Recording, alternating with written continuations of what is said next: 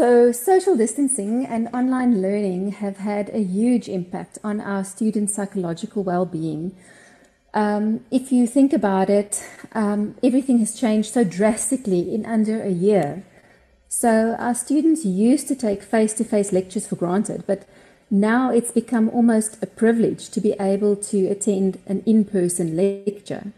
The students at the School of Clinical Medicine, where I work, have indicated that they definitely feel like they are lonelier than they were before, and also feeling socially isolated, and it's definitely affecting our student population. So the trouble is that we're social animals, and we are innately programmed to use these very subtle social cues to guide our interactions.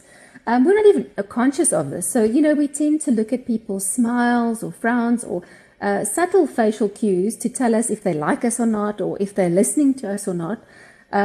So now a large part of our face is actually covered by the masks, which of course are important to wear, but we lose a huge source of our non-verbal information this way. Sometimes I can't even identify people with their masks on. So, add that to social distancing, which is obviously important that we should adhere to. We're not touching people as much as we used to. We're not even standing close to people anymore. And if you think back to what it was like about a year ago, people would be holding hands, people would be hugging hello, shaking hands. And now we lead these sort of sterile lives, sitting far from each other in the venues, or even, more isolated, attending lectures online or virtually. So being in front of our screens instead of around other people. So we miss out on these micro interactions that we used to have. Greeting someone in the passage, quickly going for a coffee before the next lecture, popping in to see a lecturer in person. So we've definitely experienced more loneliness and a feeling of being sort of detached from other people. Signs that loneliness might be turning into something a bit more serious could be if you get feedback from people that know you well, and they start saying that they've noticed that you've changed, or if you start feeling lonelier more often than you used to. Of course, feeling lonely now and again is normal. We all feel a bit excluded from our friends or certain groups at times. But if we also start avoiding opportunities to interact with other people, if we reduce our interaction with our support structure, these are significant warning signs. We often don't even notice that we're slipping down this sort of decline, but the people around us tend to. So just pay attention if the people who know you well say to you, you don't laugh anymore, or you seem more irritable than normal, or just less enthusiastic. If you notice changes in your sleeping patterns, changes in your weight and your appetite, changes in energy levels and mood, these are always important to take note of, and they can be signs of depression creeping in.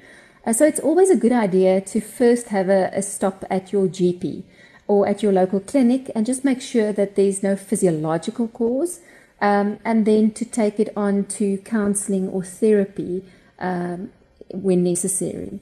So what can we do to feel more connected is we absolutely do need to stay committed to social distancing. That is for sure.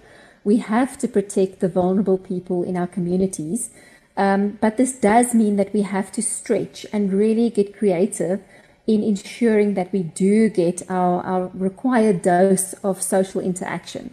So opportunities to interact with classmates, even if it is online, if there are live lectures, to attend those.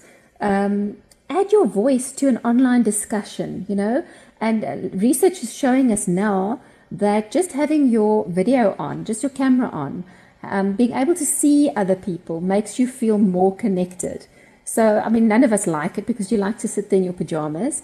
Even if you leave your mic off, it is helpful to see other faces though. So lecturers have had to stretch a great deal.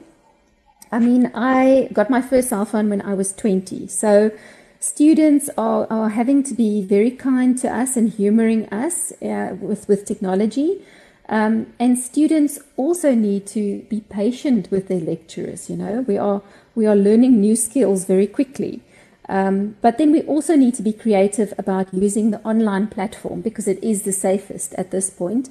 For example, I know of a good couple of students who have virtual study groups. So they sit in an area where they have uncapped Wi-Fi, and they will actually stay online with each other on a video call while they study for a couple of hours at a time. When there are online events or activities, you know, try to participate. Make an effort to attend spiritual gatherings that are, even if they're online. Take part in online exercise classes or meditation groups.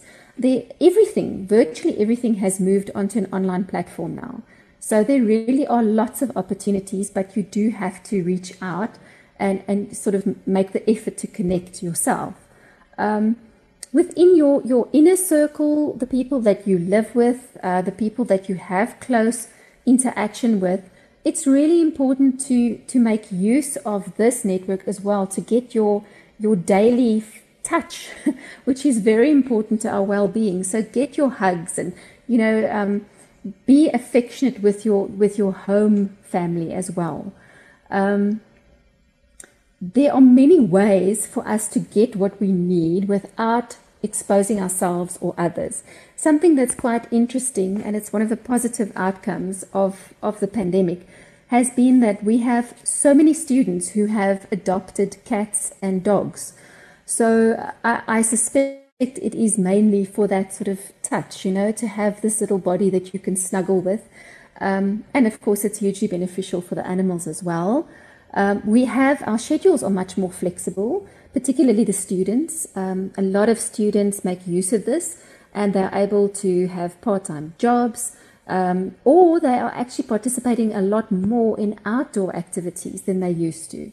So instead of going to a club, they might actually be going for an evening jog out in nature. I've also noticed that there's a lot more gratitude and altruism amongst our students since the pandemic started. And I'm really proud of them for that. For example, blood donation, volunteering. Students are really getting involved in helping other students and also helping the community. Sometimes it's something as small as just giving someone your old textbook because they can't afford one. Sometimes it's getting involved with a large campaign. But it's interesting for me that it looks like we maybe needed a plague, to get us to realize how much we actually have and to open our eyes to the needs of those around us. So I just hope we don't forget the lesson once COVID-19 is a bad memory.